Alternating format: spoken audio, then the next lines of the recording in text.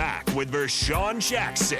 Powered by Bauer on 93.7 The Ticket and theticketfm.com.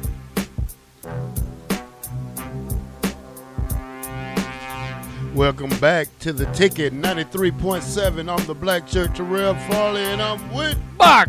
All right, we down to the end of the day because the Adam Carricker Show starts on time. That's right.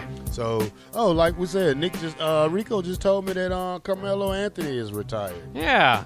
It's kind of sad, but he didn't play this last year, so yeah. I guess someone expected. Another guy who doesn't win a national. I mean, he won one in college, but who can't win the big one. Yeah, and then again, that's going to be the narrative that gets kind of put on him. It makes me kind of feel bad. I mean, he's the 9th all-time leading scorer in the NBA, so I guess maybe that's what comes with the territory. But I like Charles Barkley. I was big on him when he was with Phoenix, especially when they played the Bulls, probably back in 95?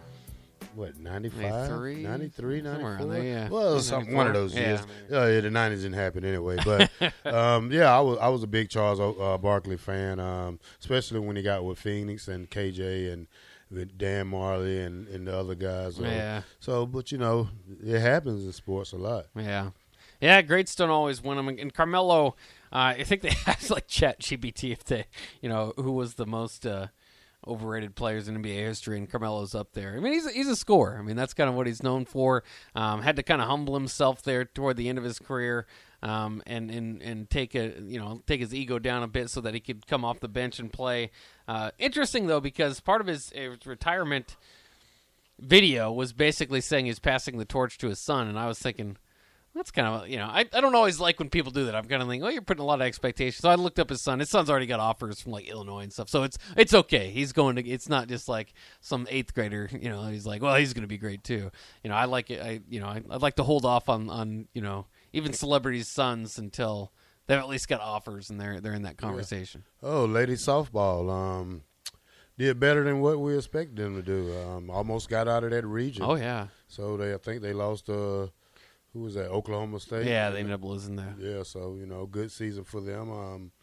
Glad they made it to the tournament. It's always good to have somebody in the tournament for your school, and they did a good job. So, I'd like to say congratulations to the ladies softball team. Yeah, absolutely. It really almost pulled it off. Beat Wichita State for the first time in 4 tries this year, so that's always, it shows kind of perseverance because they had to fight through the weekend to make it to that championship of the regional, I suppose. I don't know if they deem it a championship, but to try to get out of that regional, and even had a lead there in the 7th inning. It just didn't quite go their way, but a heck of a season, like you said. Now the baseball team gearing up for their postseason play, doing so in good fashion with a series win over Purdue over the weekend, and now the number 4 seed set to take on Rutgers here, and setting records even for home runs too. What's the season series against Rutgers this year?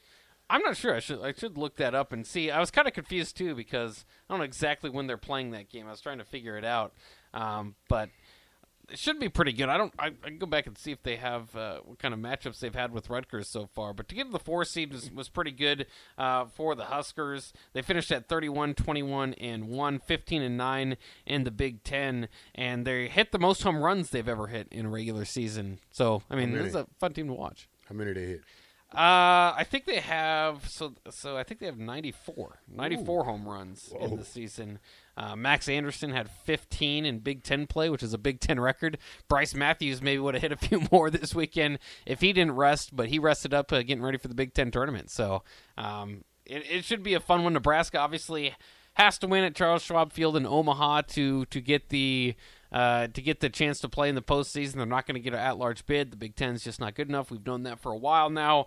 But they've set themselves up in a pretty good position to do so. And even going into that series, I suppose the last 2 series is one of those situations. And so much can be determined by the final few games, I suppose, in any regular season. But, there was kind of this is this a good year? Is this not a good year? I think you can probably put it in a pretty solid year category. Maybe not one of the best in Nebraska or anything like that, but pretty solid year, and we'll see. You know, again, a lot of narratives are based on the final tournament that you play in. We'll see what they can do there.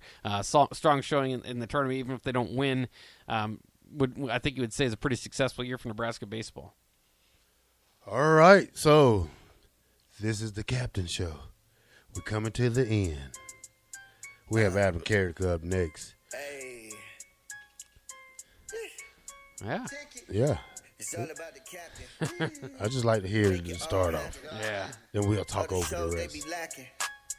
Be as good as live action, as good as live action. It's all about the captain. All right, this is the Ticket, 93.7. We are powered by Bauer. Yeah, we got Adam Carrick up next, so just hold on, and me and Bach will be out here for the day, and we'll see y'all tomorrow. The Ticket, 93.7. Every time you visit and we giving you the game, you ain't got to buy a ticket. Hey, we giving you the game. Yeah. It'll never be the same. Yeah. The Ticket is the name. Ticket. Headed to the Hall of Fame. It'll never be the same. Nah.